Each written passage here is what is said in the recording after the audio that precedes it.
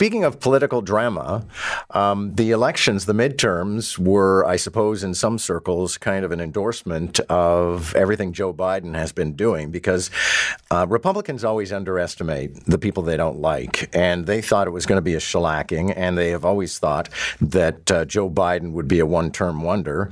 He has not yet said if he's going to run again, but he won't rule it out. The thing is, this past weekend, he turned 80.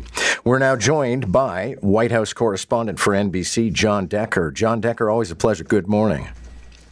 Good morning to you. That was a great setup, John. That's right. Turned 80 years old on Sunday, the oldest American president on record, and that is a factor in terms of whether or not to seek another four-year term as president. And just a reminder, on the other side of the coin, you have Donald Trump. He turned 77 next June. So these are not spring chickens by any stretch of the imagination. And, you know, there are certainly those in both political parties that are looking to the next generation in 2024. I know that people for a good long time have been trying to position him as if he's an infirm imbecile, but I mean, he was still up on his bicycle this past week, and he actually is a lot more physical than the previous inhabitant of the White House.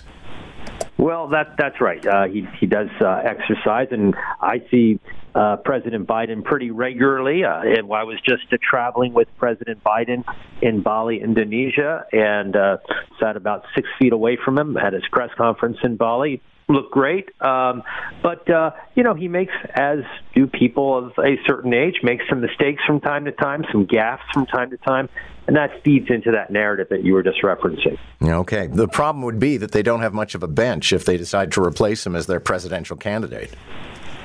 Well, Democrats, I think it's often said, do not have as deep a bench right now as Republicans may.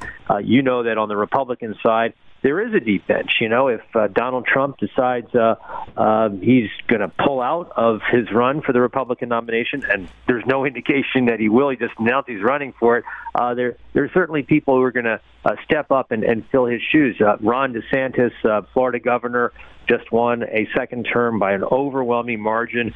Mike Pompeo, Mike Pence, Nikki Haley. That's the Republican side. On the Democratic side, if Joe Biden decides he's not going to run, you have Kamala Harris, the vice president. She certainly would step up, and she's ambitious. She's run for president before.